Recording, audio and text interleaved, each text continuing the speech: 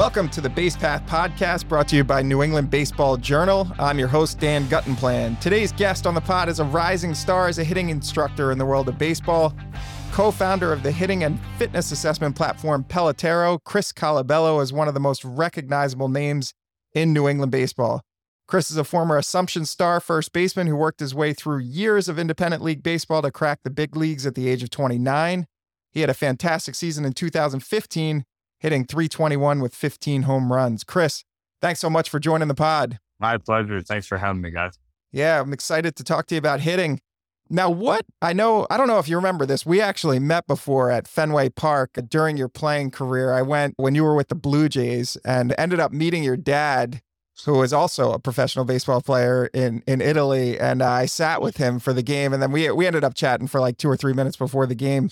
But yeah, that was probably it might have been 2015. I think it was your best season. Yeah, I can't believe you got out of there alive. You had to talk to my dad that long. But he's a left-handed, it's just normal left-handed pitcher father, right-handed hitting son. Yeah. Asked me when I was 5 years old. I actually posted a picture on my Instagram probably a couple of weeks ago. It was me throwing off a mound in Italy. And I think that was the day he asked me if I wanted a pitcher or position player. And obviously at 5 years old, I had all the answers. So I said, well, Dad, I want to be a position player because the American League pitchers don't get the hit. So little did I know that 26 years later, we'd be sitting at Fenway and getting to talk to the likes of yourself. And he came on Intentional Talk when I was there too. So I've made him more famous than I think he could have ever imagined being, I guess. Yeah. No, that was a great experience for me to be able to sit down with him and talk. And so it wasn't long after that. I think it was like the next spring that I saw probably on the news like everybody else that you had gotten suspended for the use of DHCMT. There was a minuscule amount of an outdated PED. And I remember seeing that and being like, oh, what a bummer. But then it has since, in the years since then, I guess that particular substance, DHCMT, they found so many, I guess, inaccurate tests that they don't even test for it at the major league level. Like, how did that all come about from your perspective? Well, it's been 7 years of learning analytical chemistry and yeah, helping people understand. I was the second or third baseball guy to have it happen to him. It had happened to Frank Mir in the UFC right at the same time it happened to me. We had 5 guys test positive. And if we want to really get into the teeth of it, basically, anytime you supposedly consume a substance, it breaks things down into metabolites. Our entire drug testing system is built off metabolites now, right? They used to measure for TE ratios and all kinds of other stuff, but the science has gotten so refined and narrow and very precise, I guess, in terms of like how far they'll go in terms of the depths of like how small of a quantity of something you can find. And a bunch of guys were testing positive for a trace amount of this single metabolite. It's happened to 23 players and it's happened to countless UFC fighters. I've spoken to the vice president of health and safety for the UFC as far back as 5 years ago. I've been as staunch and adamant as I was on day one. I didn't take anything even resembles anything that should sound like dihydrochloromethyltestosterone. And finally, the proof's kind of been in the pudding that there have been so many guys that have continued to say the same thing. Major League Baseball has officially removed it as a positive test. That doesn't help me go back and play, which would have been certainly the only thing that I cared to do at the time. So it's been a lot of work. I had to be at the forefront of a lot of the discussions and I don't blame people, honestly, in a lot of ways. There were a lot of people that said, I didn't do this, and we found out they were lying later. So I think the automatic assumption was to assume people were lying. I knew my story was different and it sounded different and it felt different. And so when people were listening to me, I think they were more inclined to believe me. But certainly now that the rules changed, it makes a lot more sense. It doesn't stop people from posting dumb stuff on my Instagram daily, weekly. But yeah, it sucked. It was terrible. I felt like I was really obviously coming into my own as a player at the time. I led our team in hitting and we had the MVP. It was the most fun I'd ever had playing baseball. It was what I thought Major League Baseball should be. And kind of just all got ripped away from me. On the positive side of things, I still think I can go out and do it. So if anybody's listening, need the guy to hit 300 with 30 next year, I'm available. Who doesn't need that? No, it's such a bummer because yeah, you were coming off your best year and it took you so much hard work to get to that level. I'm almost surprised that you're still involved with baseball because you would think you would almost resent the experience. Did you ever think like, all right, this isn't fair. I'm done with this sport? Yeah, I heard a really great line, and it was in the Duke lacrosse kids. I was in there 30 for 30 or E60 or whatever it was. And I'll just bring this up because it kind of resonates with me. They asked one of the parents after the whole circumstance got kind of ironed out, and they said, "Is the wound healed yet?" And they said, "Yeah, the wound's healed, but the scar's still there." So I get reminders of it every day, right? Like there's no way to escape it in my life. There was a 2-year stretch, and it really, if you look at my performance after that, like when I came back from the suspension and the whole first half of the next season, I was anemic, like as a hitter. I was a shell of myself, still managed to do some things, but it was completely by accident. I used to tell people all the time, my greatest tool is my mind. I'm aware of my surroundings. I pay attention. I try to play chess in the batter's box. That's what made me good. So I knew it my whole life. I wasn't like the 5-tool guy. I wasn't the dude that would put on a show in BP. I was just the guy that could hit. My numbers are a testament to that. My 7 years in independent ball where I did bat an eyelash and get 300 every year. My year in AA, there was a month stretch where I was pretty much blacked out at the beginning. But if you look at the rest of the year, I hit 300. That's what I did. I'm a hitter. It's just who I am. And it was really, really hard because of my mind and how much my mind plays a role in my ability. I'm thinking of everything all the time. My brain doesn't turn off. People ask me all the time, like, how do you sleep at night? And I'm like, sometimes I don't. I try to sleep like 4 hours when I'm in full exhaustion. But that brings me to the point. It was incredibly difficult to try to attach the game. Now, whether I was attached to the game or not wasn't going to prevent me from thinking about it. But I'll say this, after about a year and a half, and you look at the second half of 2017, when I went over to the Brewers and was in Colorado Springs in AAA, I finally just kind of let go. I let go of all the stress and all the stuff that I couldn't control about it. And I was able to see baseball with a very clear lens after that. And it's like almost I realized it wasn't the game's fault. It was the system's fault. It was the organization's fault. It was whatever, however you want to define it. But it wasn't the game of baseball that did it to me. So the game is still the greatest game on the face of the planet. Everybody's trying to change it, which I don't like that much, but people chose me. I didn't choose baseball. Like I could have played basketball, and I love my men's hoops leagues right now that I dominate on Sunday morning because I missed that during all my time playing. But the game chooses us. There's no escaping it. It's who I am. It's part of who I am. It'll be part of who I am forever. And if nothing else, one of the things I realized playing in the major league was sharing things with other people was my favorite part about it. Like getting to leave a suite of tickets to my friends at Yankee Stadium, getting people to come down on the field for BP, getting to have my friends, especially the ones I played college and indie ball with that I knew were in the trenches with me, that loved the game as much as I did. Getting to share the big league experience with them was what my favorite part was.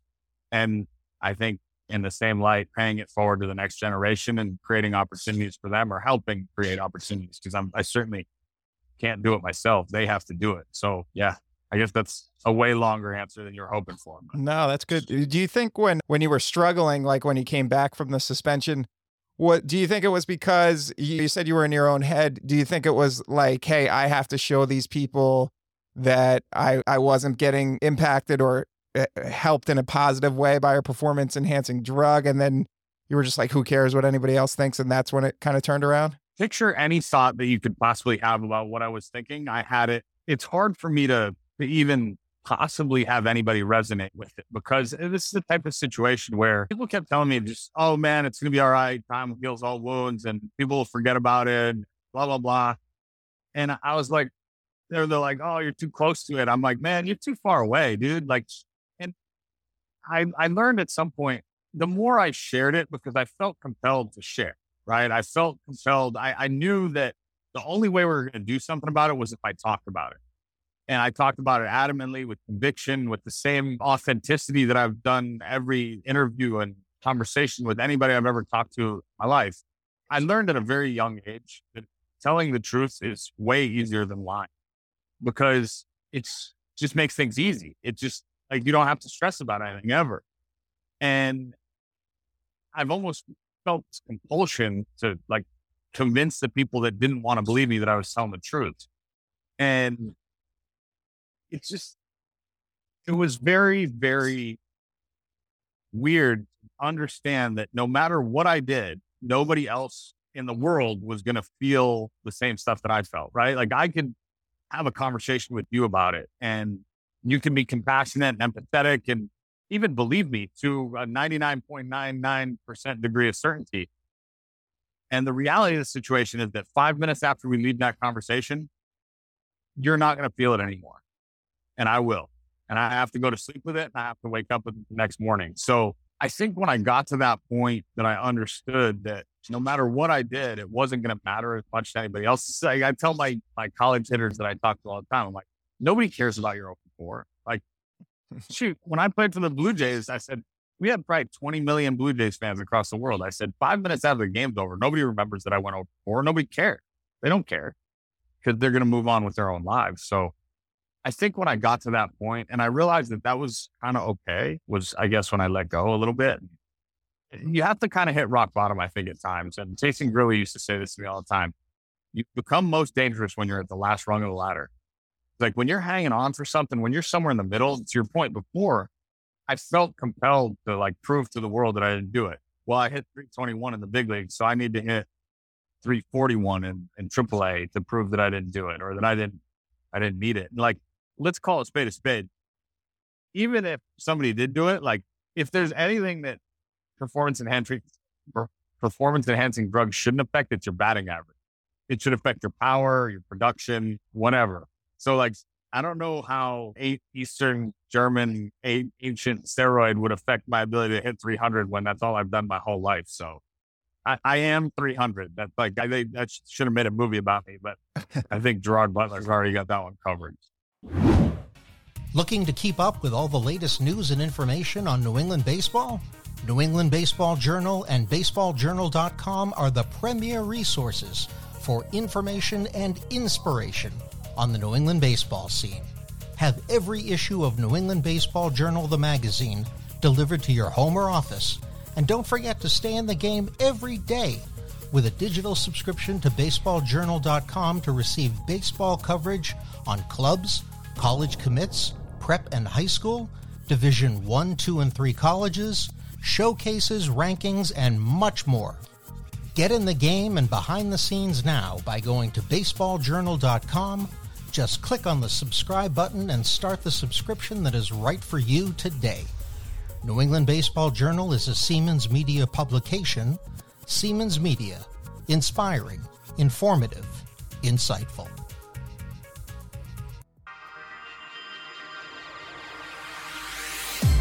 How much money do you think it cost you? Because like the 80-game suspension. I know how much it cost me. How much was it? So the day I found out, I was in our second meeting with Toronto about an extension. So my agent had actually flown down to spring training, and I loved Toronto so much. I loved my experience there. I loved my teammates. I loved the city.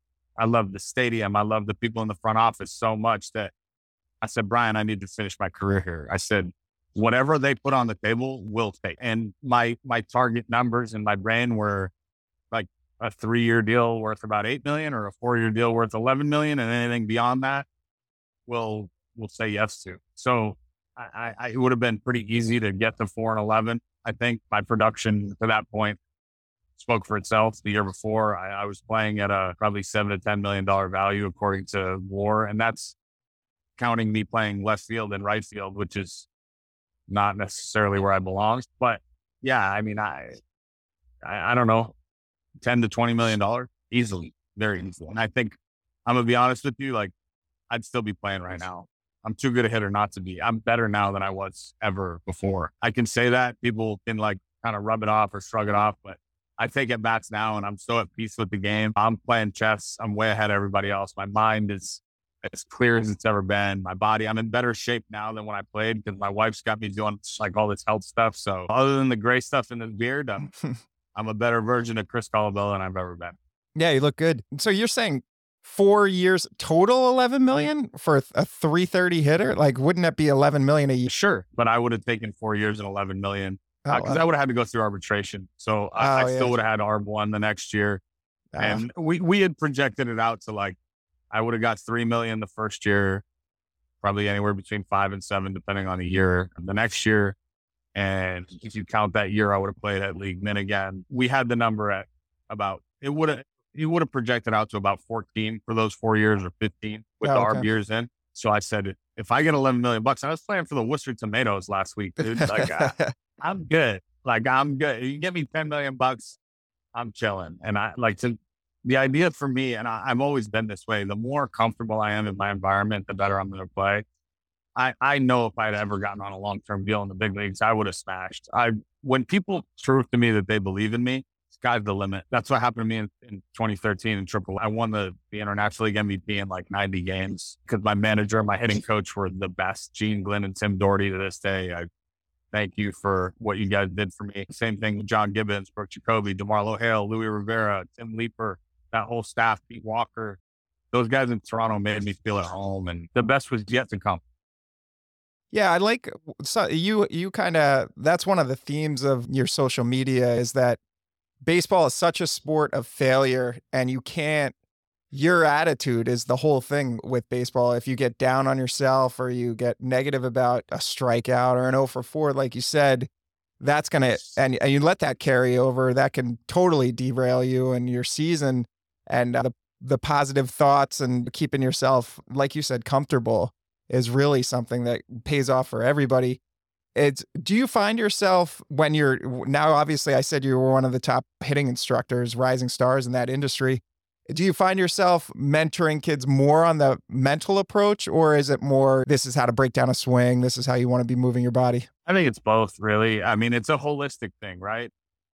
You don't get one without the other. And I think Bobby Tewksbury and I are like the yin and yang, flow perfectly in together. Like, people call me the mental guy and call him me the hitting guy and he's the mechanics guy. And then I'll be in the cage talking about mechanics and he might be in the cage talking about the mental side or the approach side.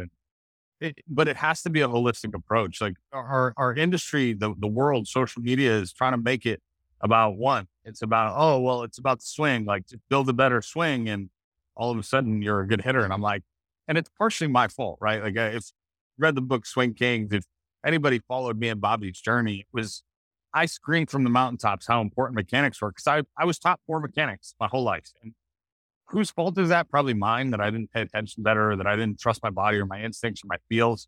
But I was a guy who was brought up learning how to pay attention, listen to your coaches and do what your coaches said. That was like what you had to do. And now I was screaming, hey, mechanics. And then I realized, like, now we've done a 180 where you've got dudes on the internet telling people that, yeah, just build a better swing. And we've literally created all this swing doubt in players. We've created this narrative that, it's my swing. And guys send side view video to me all the time. And they go, what do you got? I don't know. Like, I don't know if you're hitting off of the sheen. I don't know if you're hitting flips. I don't know if you're hitting BP. I don't know what you were thinking. I don't know what your approach was. And the best analogy I have for it, this came from Kevin Pillar. I posted about this on my Twitter recently. I said, me and Bobby were hitting Kevin, it's 2016. And Kevin said, the swing is like a gun. He's like, if you're a dueler, right? If you're like walk 10 paces, turn around and shoot, the swing is just a gun.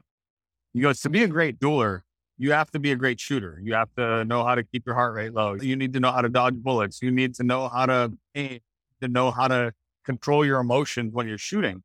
And a great dueler can be good with a bad gun. Like, just because you have a 357 Magnum and you're bad at all the other stuff doesn't mean you're going to be a good dueler. Like, you get away with more stuff if you have a better gun. And that's like the paradigm of athlete and it's skill, right? It's in all sports, right? And guys that are really, really elite athletes, well, if they don't have the ability to shoot, they just have a great gun. So they get away with more stuff for longer. But then the higher levels you go up, you get exposed more. So most of my conversations, like, the college season started now. Most of my conversations are about trying to talk guys off a ledge generally, because I've been there. I've been there so many times. Like, when my batting average said 274 next to it, I was losing my mind because I thought I was supposed to be hitting 300 every waking moment of every waking season. And maybe that's why I hit 300 as often as I did, but it caused a lot of anxiety on my side too. So I remember the years when I performed the best were the years that I was able to catch the most. They were the years that I was more process driven. I was very focused on how to go take care of my work and make sure my preparation was good, and that I was just focused on being on time, getting the right pitches to hit. And I kind of let the other stuff take care of itself. And it's always this perfect blend, and like a moving target. Hitting is existential with the discipline. And I've gotten really into Bruce Lee, and I tell guys, you need to be like water. When you're in that flow state of just, you become a problem solver and a critical thinker instead of like, oh, I'm really good at doing this thing. You have to understand the circumstances at any given moment in time. Yeah, I was reading, and I don't know if this is true or not, because I know you were a 300 hitter for your whole life, but I was reading that when you connected with Bobby, he made some suggestion or mechanical alteration to your swing, and then all of a sudden, that's where your career took off. You're 29, you make it to the big leagues. What was that alteration? So I would argue that any of the swing change guys, the documented swing change guys, you look at Justin Turner, Aaron Judge, JD Martinez, Josh Donaldson, those guys were all great shooters already. Like, they were all great hitters. They just had bad swing. So like, I was a great hitter that had a bad swing. Like, and what I mean by that is my work and what I was thinking I was doing were taking me very far away from the thing that was making me good. So I think everybody's achieved an elite swing at any point in their life if they play at a high level. If they ever get to college baseball or to the pros, you've had elite level swing patterns or mechanics, whatever you want to call them.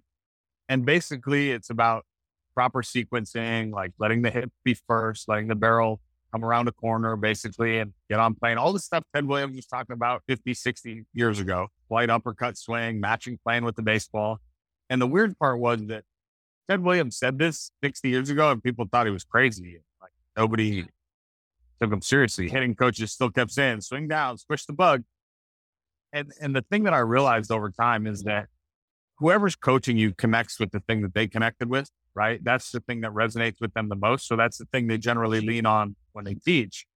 And I think the best instructors are the ones who they tend not to like cling to any one thing. They understand that I might need to tell one guy to swing down and I might need to tell another guy to swing straight up. So for me, it was like literally understanding depth of barrel, like depth of contact, hitting the ball back in the zone. People had told me my whole life to hit the ball the right field, but nobody ever talked about depth of contact and that it was okay to create some length at the back part of the zone. So my whole life I was trying to hit everything out in front of home plate. So I got knobbed to the ball and I literally had no chance of flushing the ball to right center field. And I remember going into 2011, I had 66 career professional homers. Not one of them went to the right of center field. And then if you go look at the next 100 and whatever, 50 that I hit, I think I have some like 200 change professional homers. I would venture to say that more than half of them went from center field to the right. Yeah, it's just learning. It's just understanding how the barrel moves in space. At the end of the day, it's geometry and physics, right? Like, it's how do we get a bat to move in a certain way to create force in a certain direction? But yeah, I would say proper sequencing and build are the keys to all of it. Yeah, I'm wondering, like, as I'm listening to you, I wonder if you were almost like a better pro player. Like, obviously you had a great career to some. She didn't get drafted out of college, but I'm wondering, like you saying you're sitting on a 274 average and it's just driving you crazy. Like, college, you have to wait until the next weekend to kind of remedy that. Whereas pro, you're playing every day. You're in that routine. And like you said, you're much more in the process driven. I wonder, did you feel like pro baseball was a better fit for you than playing 3 times a week? 1,000%. I started playing baseball because we got to play the most. Like, you don't have to practice ever in the big leagues. Like, you don't have, I mean, you have practice every day, but it's leading up to the game. I wasn't a very good high school player. I was okay. I mean, I was good. I just wasn't great. I didn't make the varsity until I was a junior at Milford High. I didn't start my first game. I turned out to be okay, but I wasn't a big time Division I recruit. Physically, I was still undersized because I graduated at 17. Yeah, hitting caused stress. I'd say my sophomore year in college, I kind of figured some things out, started playing a little better, like finally started driving the ball. I was I figured out where the weight room was for the first time in my life. But yeah, like the idea of playing every day and like really being in the trenches. And I think the way I look at it now is like, you have to love the game, right? Like I love baseball implicitly. I love the chess match. I love the cat mouse. That's why I'm so annoyed at the pitch clock, because I won at bats by taking too much time. Like there were times, and I know it. Like if you go watch the homer I hit in the ALCS against Volquez, I won that at bat because I played cat mouse with him. I got him emotional to throw a 2-strike pitch that wasn't the right pitch, and because he overthrew it, he threw a changeup that was just far enough up in the zone that like he hung it enough for me to hit it out. So yeah, like I love baseball, and by loving baseball, I think if you check physical boxes, meaning like, can you hit it hard enough, right? Can you hit the ball at 90 miles an hour, 95 miles, whatever? Can you move enough weight? Can you deadlift 225 pounds? Can you run fast enough? You don't like, it's not about like excelling those physical skills, because the bat speed thing doesn't matter. You can hit with not great bat speed. Like that's why guys get better when they get older as hitters, because they're smarter. That's why David Ortiz had the best year of his career at 40 years old, whatever it was. That's why Tom Brady played quarterback in the NFL until he was 106 or whatever it was. And when you're a guy that has to struggle early on, you just try to you learn how to find competitive advantages in other stuff. And the most obvious place to go look for those is in your brain. And if you let your brain and your eyes tell you a lot about what's going on in the game, then the sky's the limit. You can take a subpar athlete and make him a great hitter. There's no doubt about it. And the quarterback position is similar, right? Like I don't have to run a 4.4 to play quarterback in the NFL. I have to have a good arm. I have to see the field. I have to be able to move around the pocket. So I think that's why I appreciate those skills, because like being the best wasn't about being most athletic.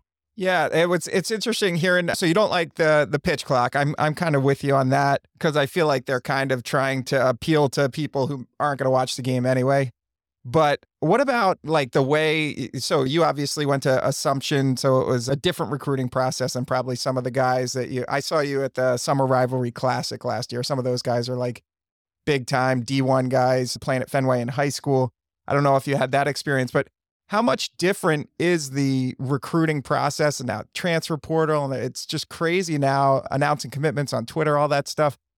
Do you think is that for the betterment of the game, or how do you kind of view that whole high school to college transition these days with the recruiting? I love the growth that college baseball's had. I love the visibility that it's gained. I have a lot of friends that coach in college. I can see myself coaching in college someday. I think it's like a time where we can be the most influential on young men in their careers and their path.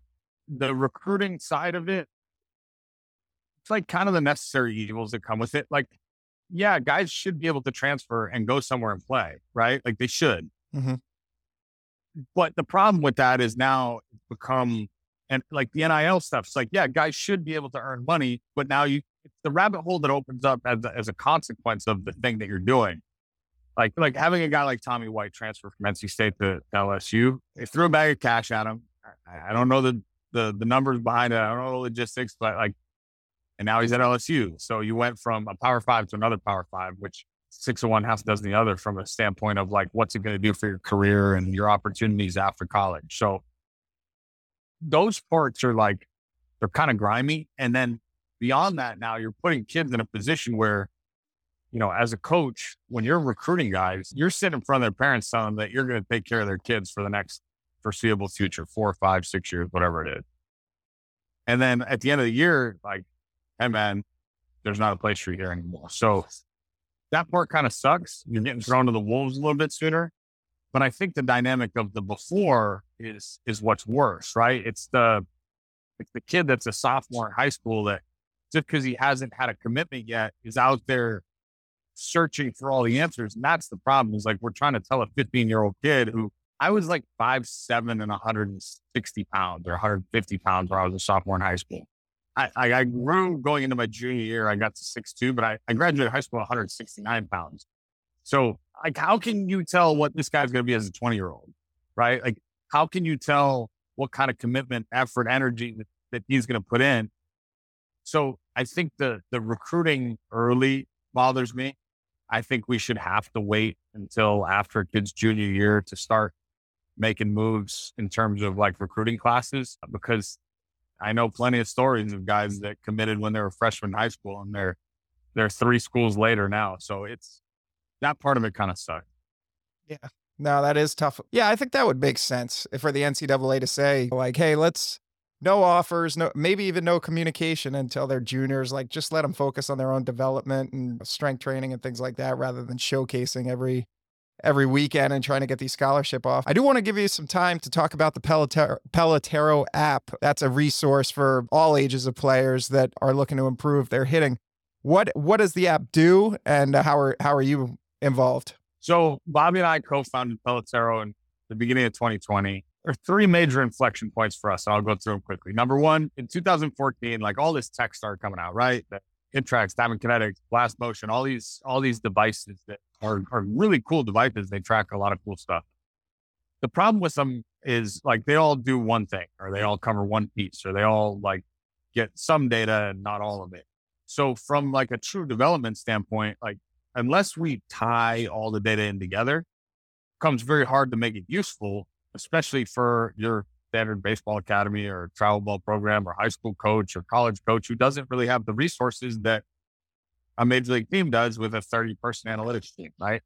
So data interpretation matters, right? Like, and now you tie in like the business side and the baseball side. Like most guys that run baseball academies are former players that don't have like big business background or understand necessarily like the seasonality of the business, like things that are just like top line revenue, like recurring monthly, like things that Bobby learned wholeheartedly through the 10 years of experience he had. So the 3 major inflection points were 1, in 2014, he puts Intrax on. I had a Diamond Kinetics sensor on my bat. I put a K-Motion vest on. We had a floor mat pressure thing and a video delay system. So he put these 5 things on me. And I'm standing there waiting to hit for like 30 minutes. And I'm like checking my watch. And then all of a sudden, finally he's like, "You ready?" And I was like, yeah, I need to stretch out. Like I've been waiting 30 minutes. Like, so I finally hit a ball and we turn around, we look at all these screens and there's just a bunch of numbers up there. And he goes, "Wow, this is cool, huh?" And I was like, "Yeah, I don't care about any of that. I'm trying to hit 300 in the big league. Like, what do those numbers matter to my batting average?" Right. Know? Just tell me how to hit 300. So that was the first thing. We realized data was really disconnected and difficult to collect. Number 2, he threw the home run derby to Donaldson. And the next day he had 800 emails of people that wanted to work with him. And we realized pretty quickly we couldn't scale ourselves. So that was 2. And then the third one was I was watching the facility one day and there were a bunch of kids that were just coming in. Like we had a very pro style membership model. You come in, you hit, you leave. And a bunch of kids just put the tee down the middle and flip down the middle and take 250 swings and you go home. You got a big leaguer sitting right here as a resource, but no question, no interaction, no engagement. The next day I was so mad, I just put like 6 drills up on the cage. And their workflow completely changed. Like they were doing the right amount of swings. They were paying attention to the drill. They were asking me questions. And I was like, that's all I had to do, put 6 drills up on a cage. So we decided we were going to build a platform that could create custom programs at scale. We collect data from any source. We have partnerships with a lot of tech companies. We're working with travel ball teams and indoor facilities. We're working with high school and college teams. We're working with individual athletes. And the whole objective is how do I get the message out to the most people to help them with their career? The industry, the social media stuff, it's cloudy, man. It's murky out there. Like the information age has become almost too much information. So I just want to become a trusted source for people that they can rely on and know that we can help them both in their development as players and for business owners too, to have tools that will help make their lives easier. That's awesome. Well, I'm psyched that you're staying in the game of baseball. I was excited to see you in the dugout at Fenway a couple of years ago when I saw you at the Summer Rivalry Classic. Yeah, I'm with you. You look great. You look like you could jump on a field and hit 30 home runs again. So I'm pulling for you. And thank you so much for taking the time. My pleasure. Thanks for having me again.